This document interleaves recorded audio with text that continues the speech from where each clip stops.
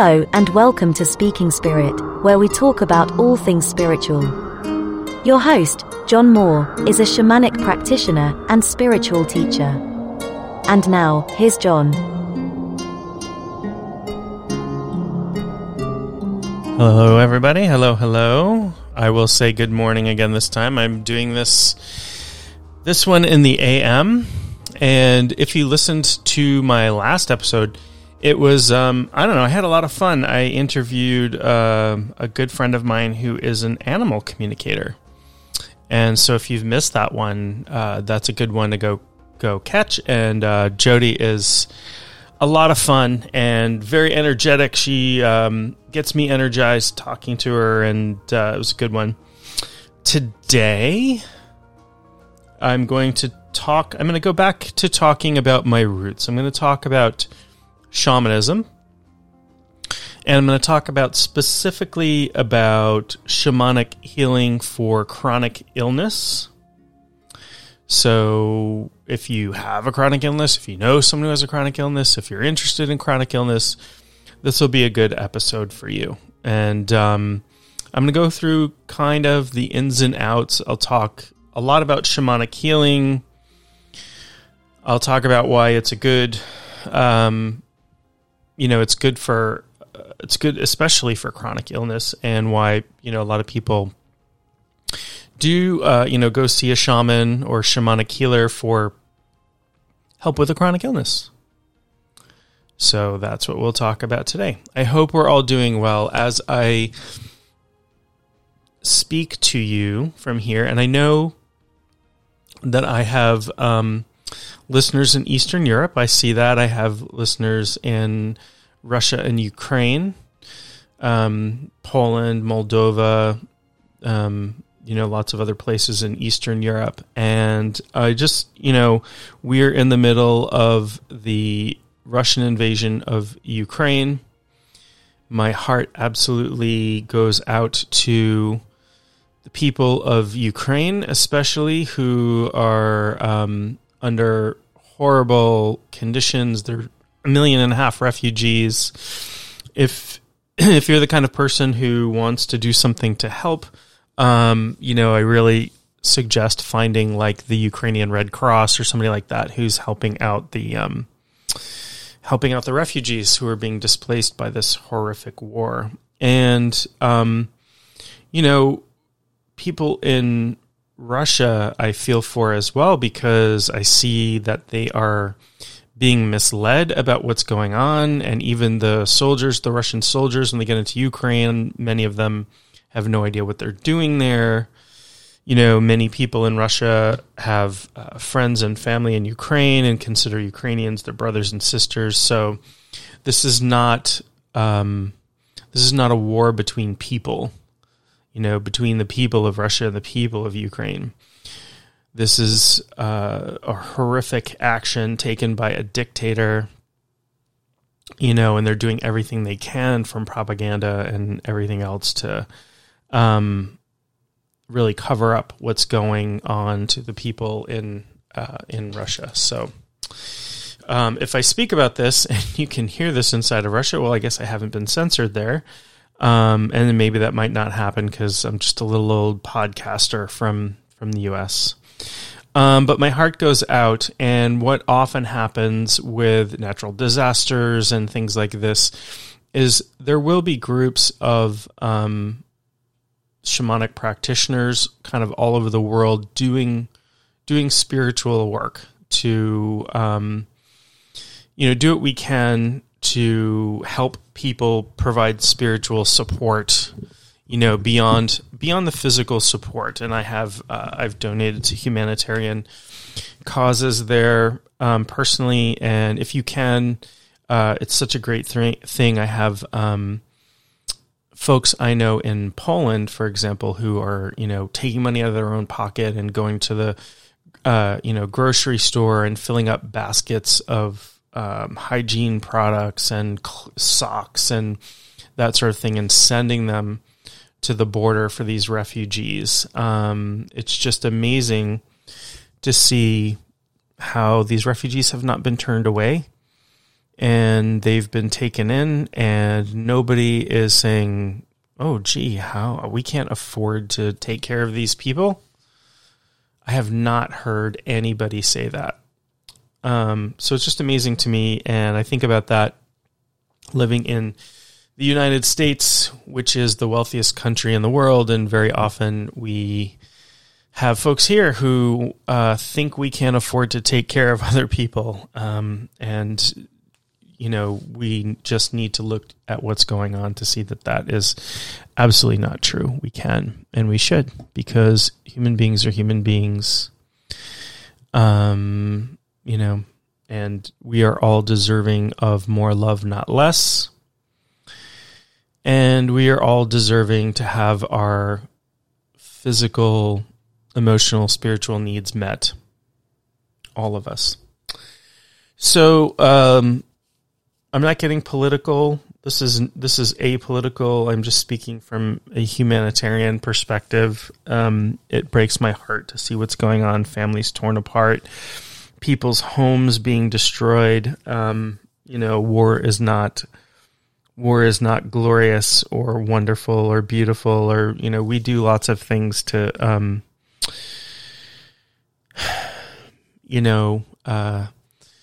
pump up war. We write songs about it, and we glorify it, but it's not so glorious. And this is not to take away anything from the brave people who are fighting to protect their country and themselves and that sort of thing.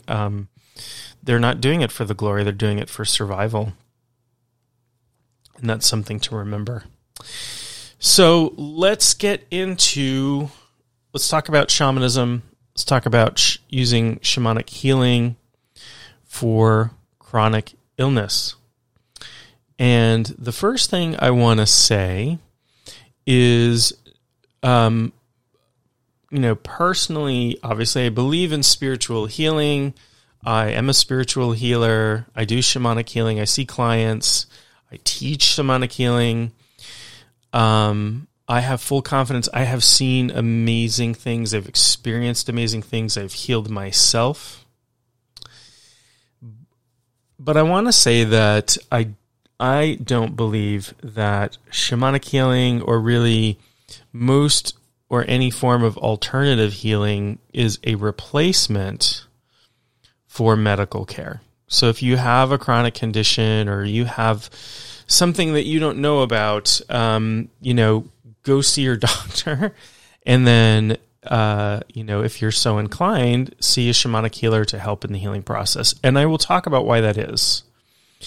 So many times people come to me for a healing, and what they want is instantaneous, miraculous healing. They want whatever it is, whatever dis-ease or illness, they want it to go away. And who doesn't, right? Who doesn't want that to go away? And, I tell them, look, if I were capable of instantaneously taking away everybody's illness, first of all, I would. I'd be out there doing that. Second of all, there would be no need for doctors or medicine or anything like that. So the way that I like to describe how spiritual healing, particularly shamanic healing, works, and I'm going to get into much more detail in this podcast today, is that it creates these spiritual conditions under which you can heal, or under which it makes it easier for you to heal. So if I were to break my arm, I would go to the hospital and have a doctor x-ray my arm, and they would probably set the bone and then put a cast on my arm. The cast, the setting of the bone, and the cast are not healing my arm. They are creating the conditions under which my arm can heal properly. They're holding the bone in place, and it is my bone that heals itself. And the same is sort of true for shamanic healing or any other kind of spiritual healing, whether you go to Reiki or integrative energy therapy or whatever type of healing, angelic healing, faith healing. And I believe strongly in these things. I believe that we are a spirit that has a soul, that has a body, and has a mind. And all of these things overlap, interpenetrate, touch, react to each other. So when you address the spirit, when you address the soul level healing, you create conditions that make it easier for the body to heal. Just like if you address the mind, you can make conditions better for the body to heal. And there's a ton of research showing that things like hypnosis and meditation work for things like pain control and inflammation, including, there's studies on meditation working to help people with irritable bowel syndrome, for example, right? Because the body and mind are not really separate, and nor is the spirit, the body, and the mind really separate things. They're overlapping, and you can't draw a clean line between where one thing ends and another thing begins.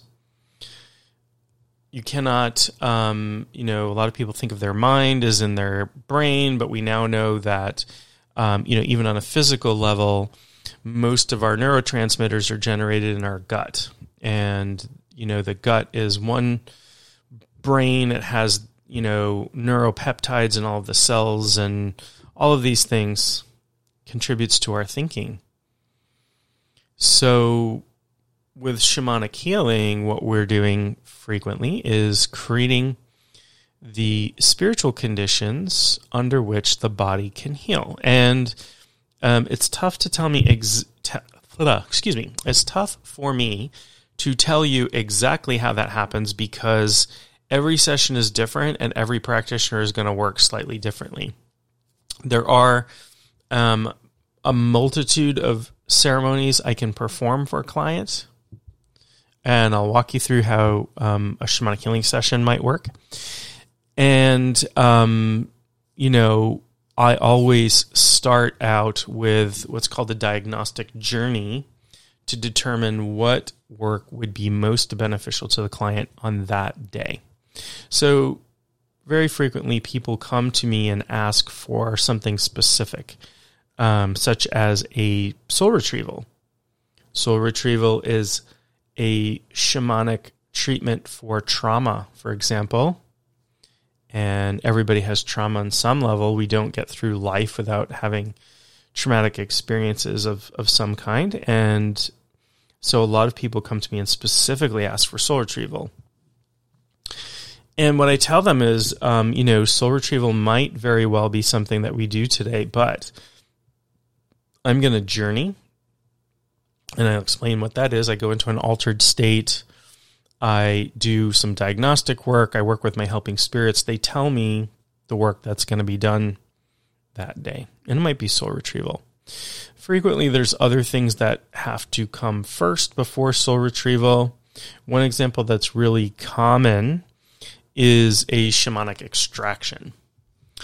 And a shamanic extraction is just meant to remove blockages from the energy body. So we all walk through the world, and we get energy that doesn't belong to us kind of stuck in our energy system.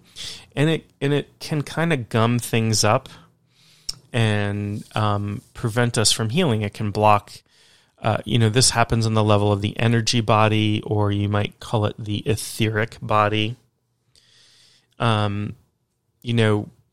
For example, I've had clients come to me, and one of the things that they complained about was having a frozen shoulder. And in Journey, I can see what looks like some big mass of energy there, and I work with my helping spirits to remove that mass of energy.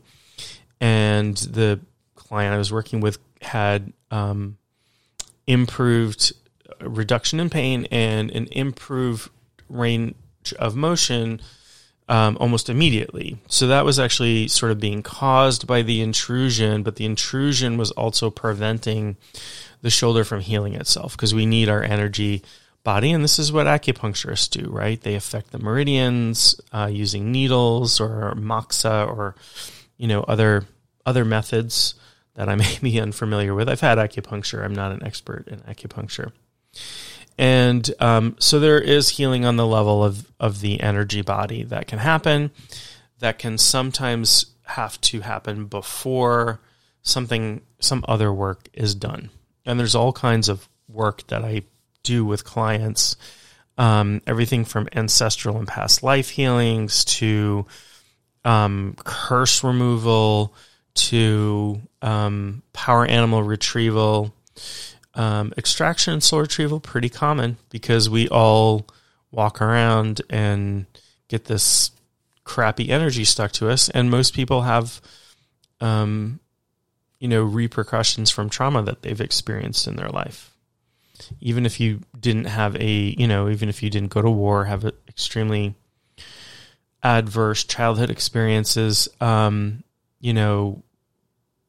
you have been afraid for your life at some point, or, almost got into a car accident or had surgery or gotten an injury, or any of these things can cause soul loss, or you've been in a mentally, emotionally abusive relationship, and that definitely can cause soul loss as well. It happens over time usually. So again, shamanic healing is not meant to replace medical treatment or therapy or medicine that you're taking or surgery or anything like that, but it can help create the conditions. Sort of the same thing if I take an antibiotic because I have an infection. The antibiotic helps my body fight off the infection, right? So if I do spiritual work, I'm helping your spirit help your body repair itself, fix itself, fight off an infection, fight off cancer, fight off what have you. And the results are people usually feel better, have some results immediately after a shamanic healing. But with shamanic healing, the full results often take time to integrate. Particularly with soul retrieval, I tell people that you need to wait 5 or 6 weeks. If you want another session, please wait 5 or 6 weeks before booking another session. And if you book it with me, I won't let you book another session within 5 or 6 weeks, because it takes time to integrate that.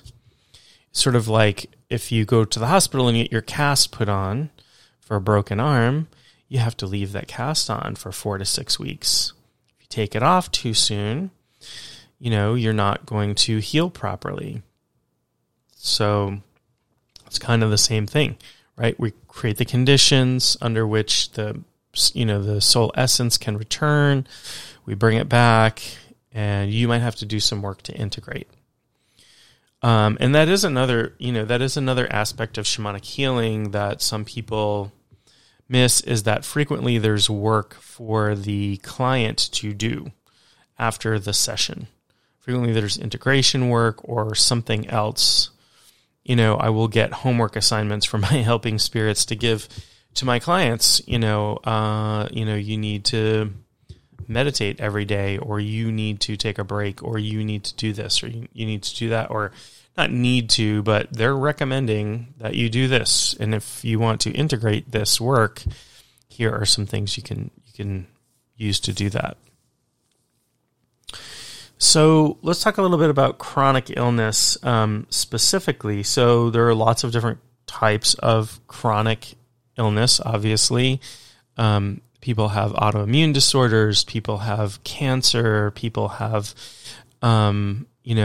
chronic infections such as Lyme disease, which is, Lyme disease is really, really insidious and comes with co-infections, comes with parasitic co-infections, and can really, it's, really frequent. I know lots of people, particularly up here in Maine where I am, who have chronic Lyme, and it can be life-threatening, it can be debilitating, all of these things. So,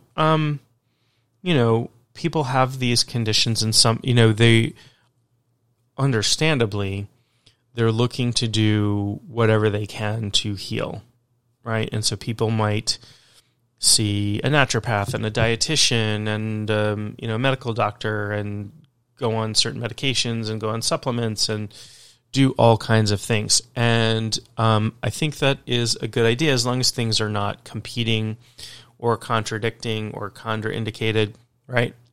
Contraindicated. They, I like to do everything. when I'm healing myself from something, when something's going on, and this is how I got into shamanism, to heal myself. I'll do shamanic healing, and I might see, depending on what it is, I might see a massage therapist and do meditation and talk to my doctor, and if they prescribe medication, take that, and take some supplements that will help, right? Because I want to give myself the biggest advantage I can. I want to use everything, every angle that makes sense for me to use, obviously without going broke or anything like that. So when you approach a shamanic practitioner, a shamanic healer for healing, everybody, just so so that if this is something you're interested in or something you are helping somebody with, so every practitioner works a little bit differently.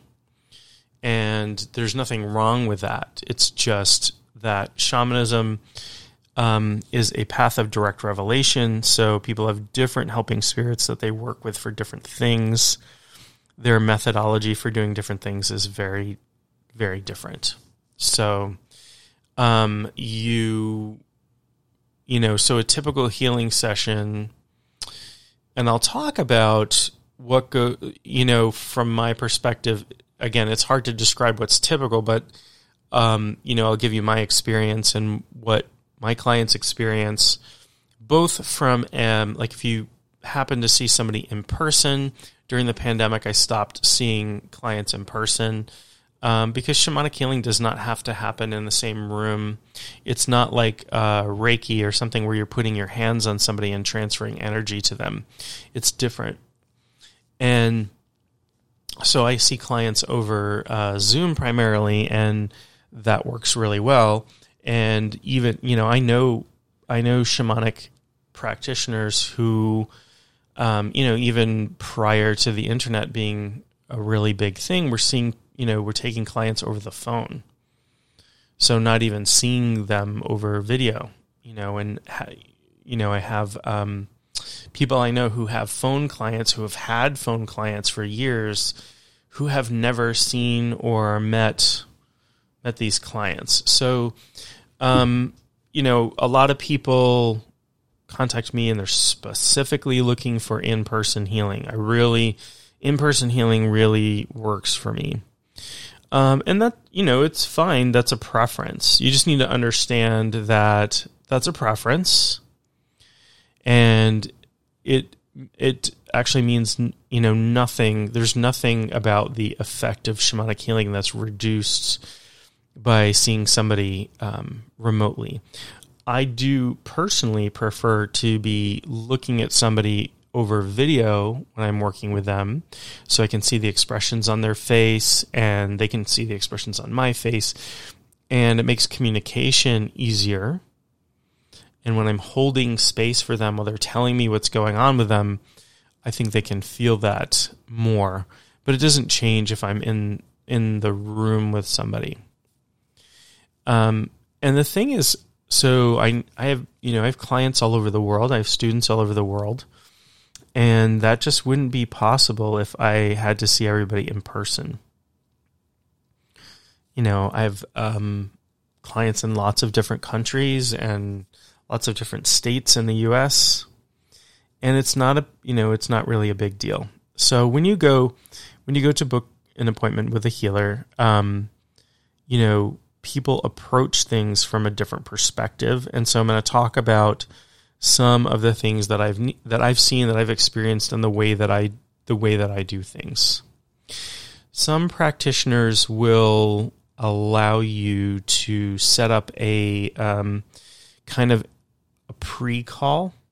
Like if you're a first-time client, they'll set up like a 20-minute conversation with you either over the phone or with a Zoom to gather more information, to answer your questions, to make sure that shamanic healing is right for you.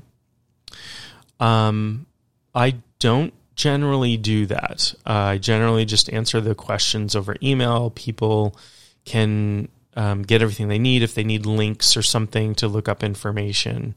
And part of that is I'm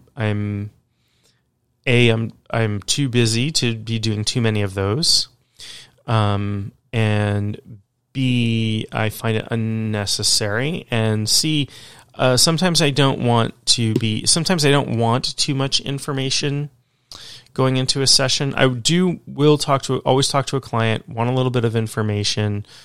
Why are they coming to me? What are they doing? If somebody has some sort of chronic illness, I want to make sure that they're still, even if they feel great after the session, that they're not going to discontinue any treatment without speaking to a doctor. And then we're not replacing medical care with shamanic healing. Shamanic healing by itself was done when there weren't doctors, right? So in cultures where there weren't doctors, and the spiritual aspect was combined with other things like plant medicine, herbology, depending on the culture, massage and body work, long-term psychological counseling, vision quests, like all kinds of things. When in the modern ages, in today's world, most of the time that's not going to be your experience. You're going to have, a 90-minute to 2-hour session with somebody. And, unless they do something else like herbology or something, and I try not to combine modalities too much. So I'm a certified hypnotherapist. I'm not going to do hypnotherapy during a shamanic healing session. Not to say a client might not enter into a trance, but that's not specifically what I'm doing. I'm not doing hypnotherapy during that time because I like a really clean division. And I understand people do combine things. I have, I have friends who combine shamanism with other things, and that's totally fine. But I keep making this point, but it's really important that this is not meant to replace whatever medicine, supplementation, diet, therapy that you're doing. For mental health stuff, it's not meant to replace talk therapy either. I'm a big fan of combining talk therapy with shamanic healing. And when I have clients who come to me with a diagnosed mental health condition, I always check in with them and say, I want to make sure you're doing therapy, and if you've been prescribed medication, you are keeping up with that.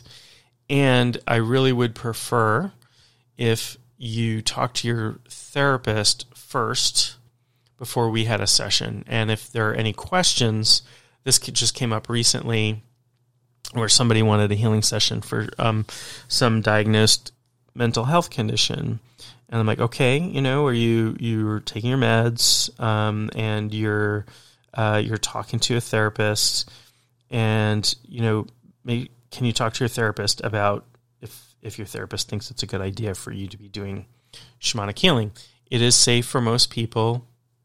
There are some there's some exceptions. Once in a while, I will have somebody who has some kind of, and I'm not a mental health professional, so I may be describing this incorrectly, but some sort of psychosis, some sort of like paranoid schizophrenia or something like that, where they're not in touch with reality.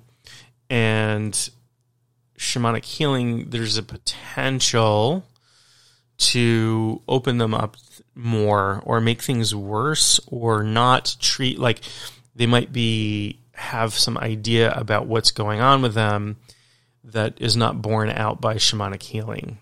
I've had people tell me that Greek gods were attacking them in their sleep, and they needed me to stop them, and things like that. And I will communicate and say, okay, I need to know if you've ever been diagnosed with a mental health condition and if you're on medication. And sometimes I'll find that people have stopped taking their medication. And on the one hand, I understand that because these things do have really big side effects. But on the other hand, I feel like it would be irresponsible for me to replace medication in somebody's life. Not that I necessarily could, and not that I couldn't necessarily provide a benefit to somebody. But I don't want them thinking, okay, I'm going to be totally fine if I go off my meds as long as I get shamanic healing. Just irresponsible, and people's safety is always my number one concern, and it should be for any healer. And every healer should make sure your safety, physical, mental, emotional, spiritual, is number one.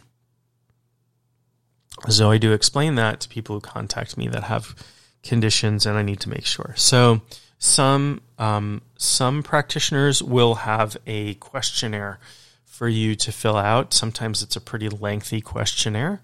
Again, this is normal for some people, so that in and of itself is not a big deal, not a red flag in and of itself, so to say. If you go to a practitioner and say, "Oh, I've got an intake form," I don't at the moment have an intake form. Again, my information is going to come from our conversation.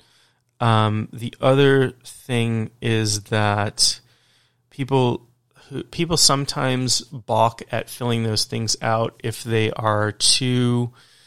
First of all, filling a form out online sometimes feels like maybe losing some insecure information or something like that. I understand that, and that's usually how it's done. It's usually an online form these days, and sometimes they're long, complicated, asking really personal information, which you should be comfortable discussing personal information with a practitioner. So if you're not, discuss that with them. I always start a session by telling, at least the first session I have with a client, by telling people that, my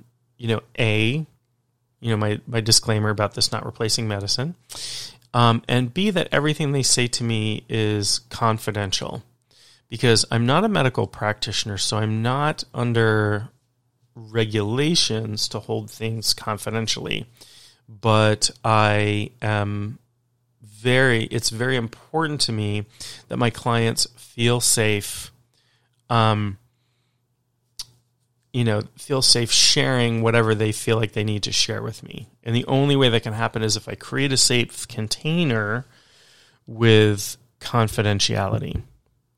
And so you'll notice that once in a while I will speak in really general terms about clients. Like I had a client who came to me with this, and no personally identifying information whatsoever.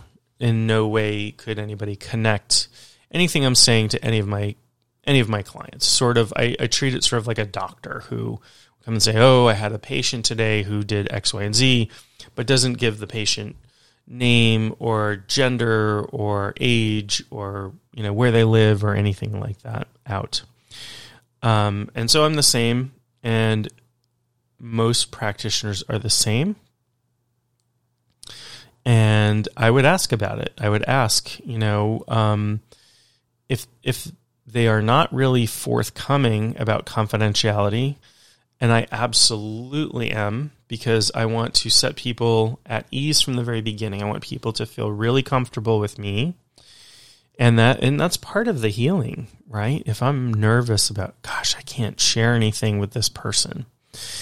The other thing is, I may ask probing questions, but when people say I'm not comfortable talking about that, that's fine.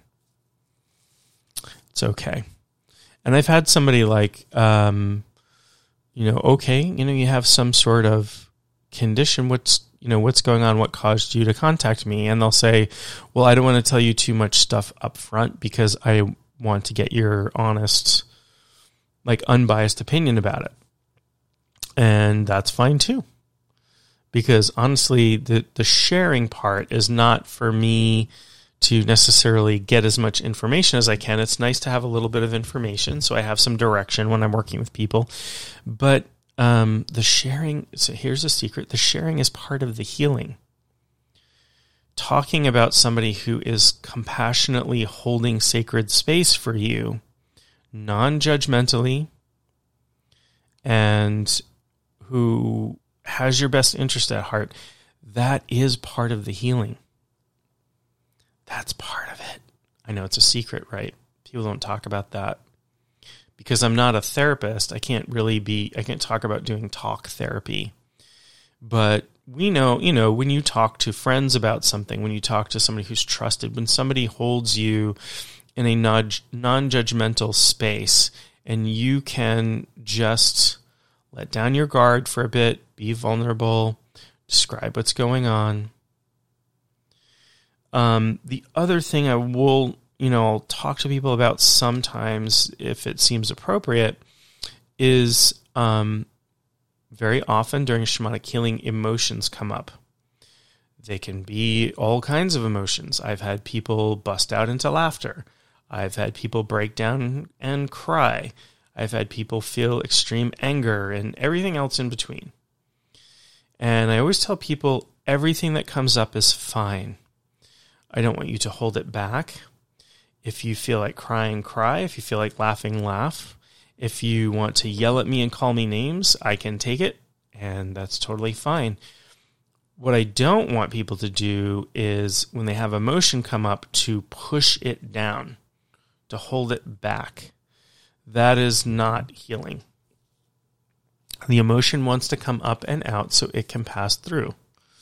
It is energy that wants to pass out of you, wants to be expressed in that moment. And that is another thing that good shamanic practitioners are good at, is holding space with compassion and empathy, different than sympathy, right? Empathy is, I can feel for you and I can understand things from your perspective. Sympathy is, oh, you poor baby, that must be so hard. Sympathy is about pity, and that is not empowering, and that doesn't make people feel good in the long run. So good shamanic practitioners have a background in empathy, and they're not just faking it. How do I put this in a way that's respectful? I've met some people in the spiritual healing world, and I won't get specific about who or whatever. And I have gotten the impression that they are faking the empathy, that they are actually not really capable of being empathetic too much, especially towards other human beings. Some people are great with animals and not so great with people.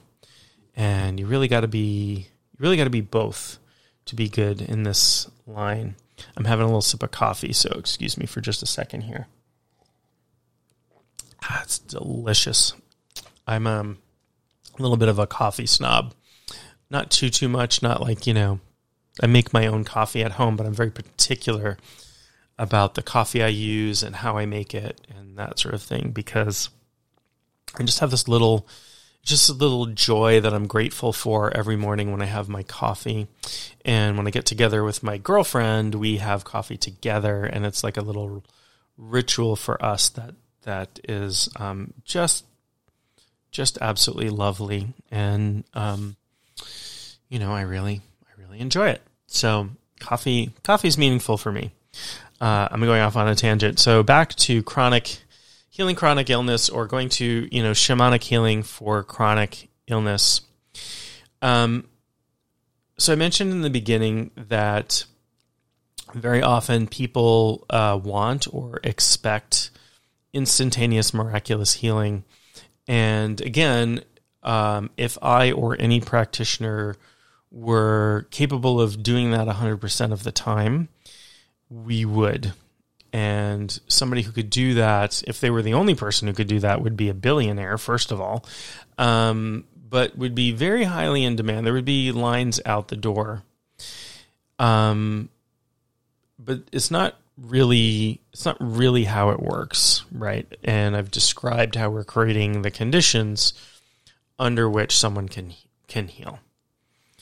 So I want to talk a little bit about what a shamanic healing session is like. And I've got YouTube videos describing this and all kinds of stuff. And as I've said, everybody's going to do it a little bit different. So I'm going to describe what happens if you have a shamanic healing session with me, whether it's for chronic illness or something else. So, you would get in touch with me, you'd make an appointment, I would send you, it's our first time, I would send you some information about how to prepare best to get the most out of the session. So, it'd be things like, make sure you've got 2 hours where you'll be undisturbed, preferable to be in a quiet location that is comfortable for you. Have things available for your comfort. So, pillows, a comfy chair, blankets, whatever you need to be physically comfortable for a couple hours.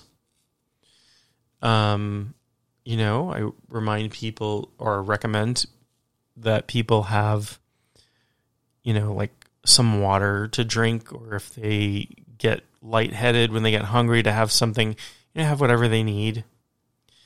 And, I usually tell people it's a good idea to have a notebook and a pen handy, because I might give them some instruction, right? Something to do afterwards, or there might be something they're like, oh, I want to remember that and write that down.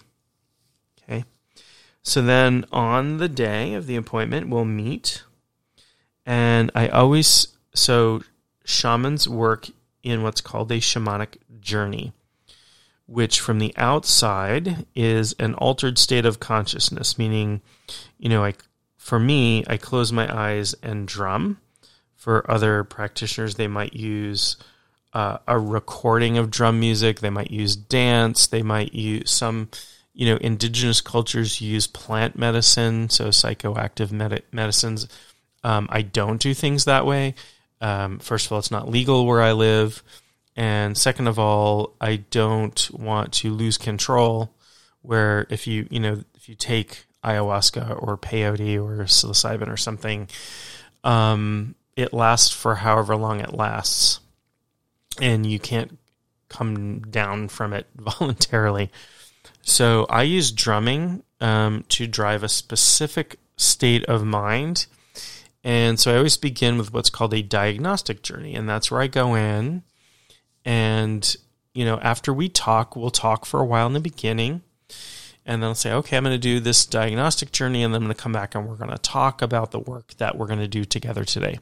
So the diagnostic journey is meant for me to communicate with my helping spirits and find out what work makes the most sense for that client that day. Then they come back, we have a conversation. This is, this, and this. I saw this. I might get some information about things they can do, that kind of thing. And then I'll tell them, we're going to do this ceremony today, or we're going to do these 2 ceremonies today, or, whatever is indicated. And then I do the work. Then I do the ceremonies, which I always do in Journey. And after each one, I come back and I have a conversation with the person, tell them what went on, also ask them what they experienced, because sometimes people have visions or they feel sensations or something, and it's important to process through that stuff. And sometimes they give me more information to ask about in the next journey. Like, oh, I saw my deceased grandmother and she told me to ask about X, Y, or Z. Okay, well, I'll do that. So then I'll do another piece of work. So I do all the work that is to be done. We talk a lot in between each journey. And then we do a wrap up in which I just, go through everything that we did, answer any questions, let people know what's going to happen next, anything about integration, anything about homework, that kind of thing. After that, within about 24 to 48 hours, I will type up a recap of the session and email that to whoever, so that they have a rundown. If they didn't capture notes or anything like that, they'll have that. That will include any instructions for them. And it also includes an open invitation to contact me by email at any time if any questions arise. And then I'll usually, depending on the work that was done, follow up in another couple weeks, just with an email checking in. For people who are going through treatment for chronic illness and using shamanic healing, and even for some people who are not, very frequently you will want to have more than one session. So I really recommend for people to check in with themselves, and then check in with me by email, say what's going on, ask if I think another session would be a good idea. I don't sell people things they don't need or that I don't honestly believe would be helpful for them. It's not why I do this. I'm not trying to make people dependent on me or, that sort of thing. Some practitioners have whole things set up where you can buy packages of healings, 5 healings at a time, and get a discount and all of that stuff. I don't do that for a couple of reasons. One, I don't want to manage that. I just rather have people pay me when they book an appointment, and I know if something's in my calendar, it's already been taken care of, and I don't have to, track people down and say, hey, you paid me, but you haven't booked an appointment yet, or, you bought a package of 5 and you only done 3, and then 10 years down the road, they come back. Anyway, just logistically, it's a headache, but also, how do you know how many sessions you're going to need or want? Right? So maybe you have 3 sessions in the next year. Maybe you have 5 sessions in the next year. Maybe you only have 1 and never need to come back. And so what do you do at that point? Do you ask for a refund? Do you, I don't know. But, I'll say that it is it's something I see more and more people offering packages of things. And if you do have a chronic illness, the chances are you're going to want to see a practitioner more than once. And so if you can save some dollars, by booking, buying a package of sessions, and that appeals to you and the practitioner appeals to you, I think that's fine. I don't think there's anything unethical going on there, from that alone.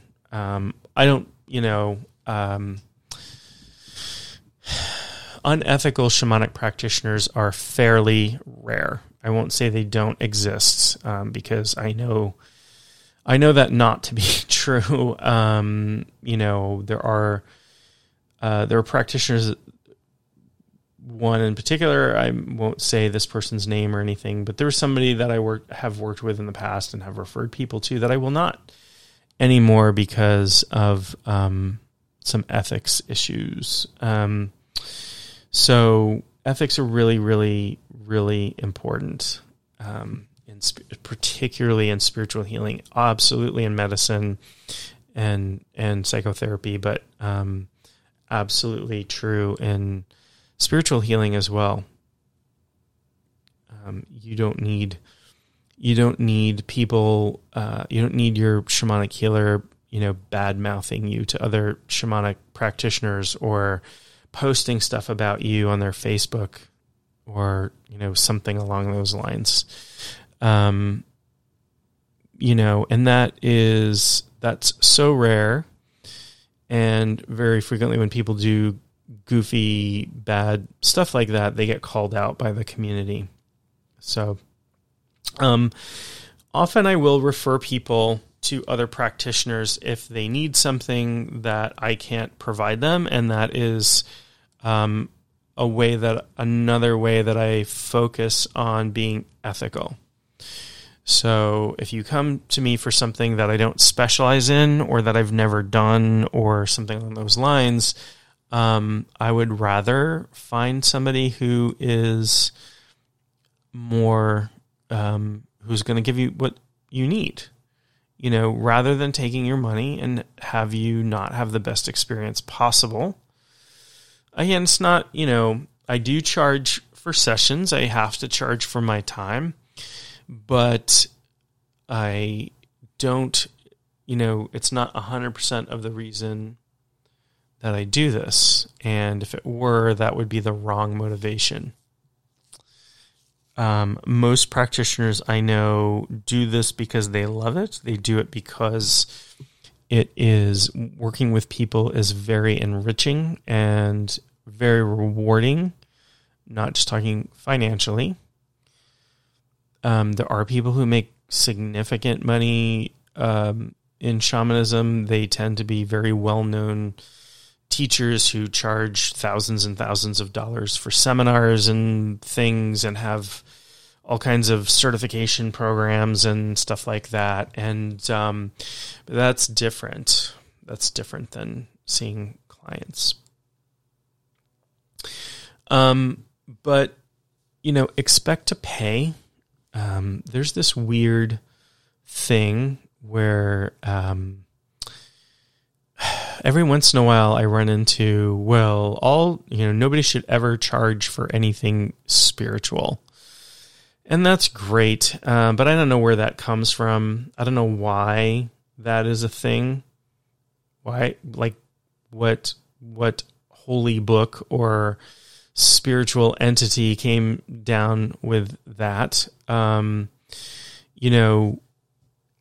We live in the modern age, and the reality is I have a house to pay for, and I have kids, and I have a car that I don't drive a whole lot, but I have to pay for insurance, and when I do drive it, pay for gas, and I have to pay for electricity.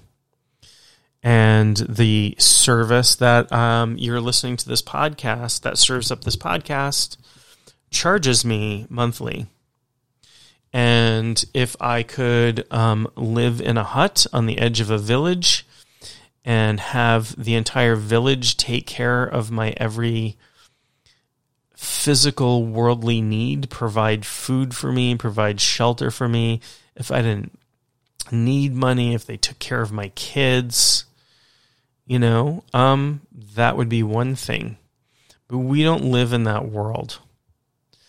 And I've spent more time studying shamanism than most people have studying something that they have a PhD in. So I have put significant time, effort, and money into the skills and knowledge that I have. And when I see a client, I spend 2 hours with them, and that's 2 hours that I'm not doing something else. And for me to have that 2 hours where I'm not, working in another job or teaching a class or doing something, that is feeding my family. I don't know why feeding my family is seen as some evil thing, but trust me, my family likes to eat, and I don't think that's evil at all. And likewise, when I have gotten readings from people, when I have taken classes from people, when I have gotten healings from people, there is always an exchange. Okay, so a lot of people who are, nobody should charge for anything spiritual, and I should be able to go to a meditation class and not pay for it. It's wonderful. It's great if people can do that. And they're like, I can go to any church. And that's true, you can.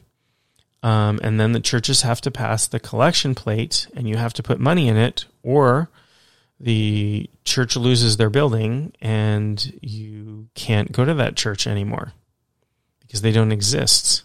It's just the world that we live in. I can't, and I have...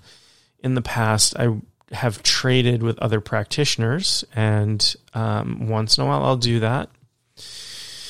But most people want to trade something that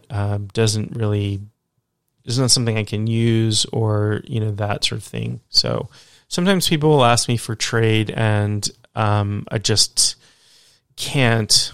So my recommendation is, if you have something to trade, go sell that to earn the money that you need for shamanic healing. And there shouldn't be, the time should be the same. If it's a service that you're providing or something like that, the time's going to be the same. You're just using money to make the exchange between people. So, expect to pay for shamanic healing, and we can't take insurance, unfortunately, or even any sort of state or federal healthcare benefit. And for now, I don't think flex spending accounts or anything like that will comp shamanic healing. So, unfortunately, we have to, most of us have to charge. I would say pretty much all of us. And the whole idea that, traditional shamanic healers didn't charge is 100% hogwash. Completely wrong.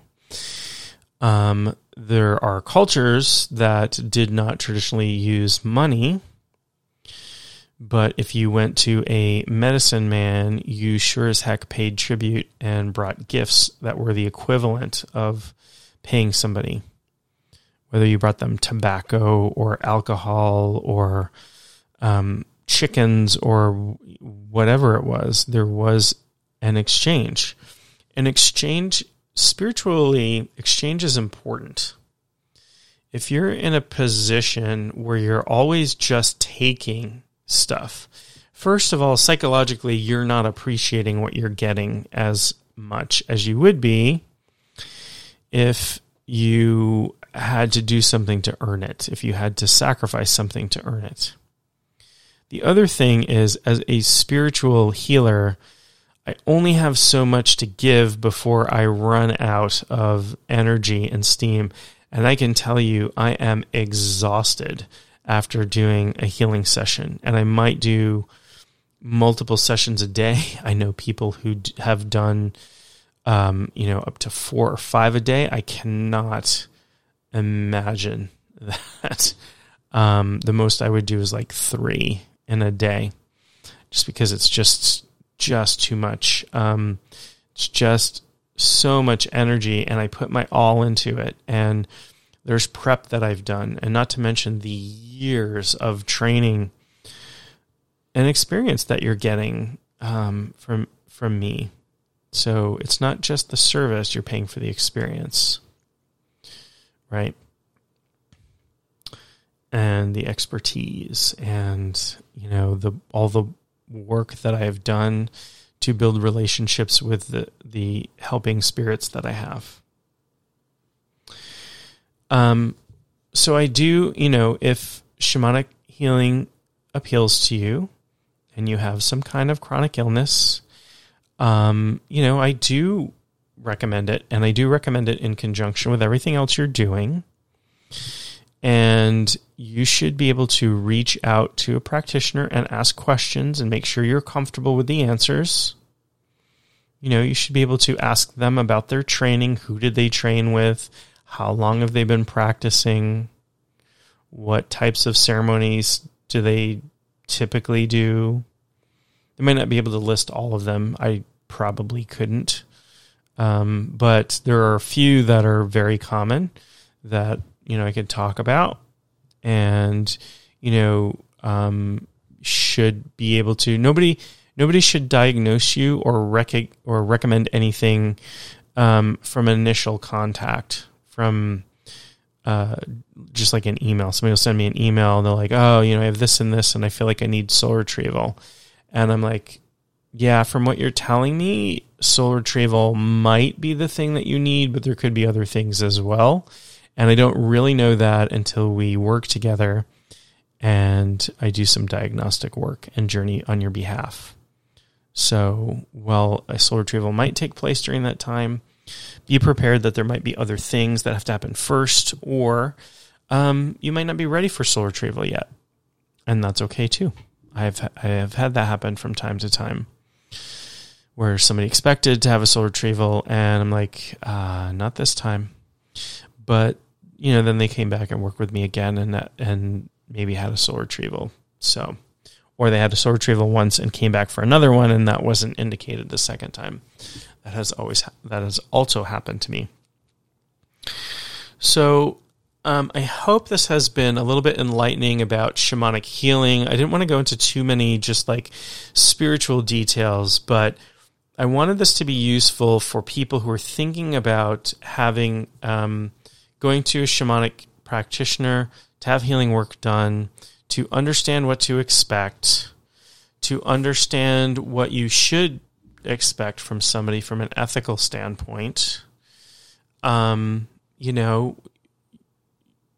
You can expect for somebody to refer you if they can't work with you, or if they're not the right practitioner for you, et cetera, et cetera. And you should be able to expect full confidentiality, and you should be able to expect somebody to be empathetic with you and not sympathetic. And then, find somebody who really matches what you're looking for. If you're looking for somebody who speaks to you warmly, then pay attention to that. If you're looking for somebody who is clinical and cold and by the numbers, and that's not a criticism. There's nothing wrong with that. That makes some people comfortable. And I understand that. That's not my style, but there are people for whom that is their style. But being comfortable having an emotional connection, a positive emotional connection with your shamanic healer is really good. So I am going to wrap things up. I hope this has been helpful. Make sure you subscribe to this podcast because I have new episodes coming out.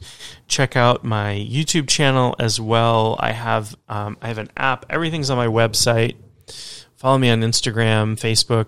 It's all there. And I share a lot of stuff in different channels. So I will talk to you real soon, and I hope you stay happy and healthy.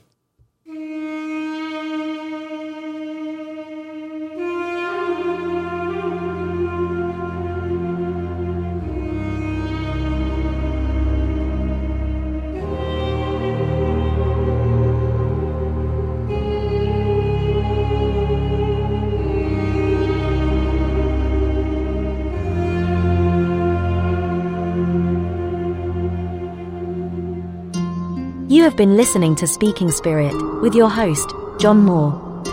For more info or to contact John, go to mainshaman.com. That's maineshaman.com.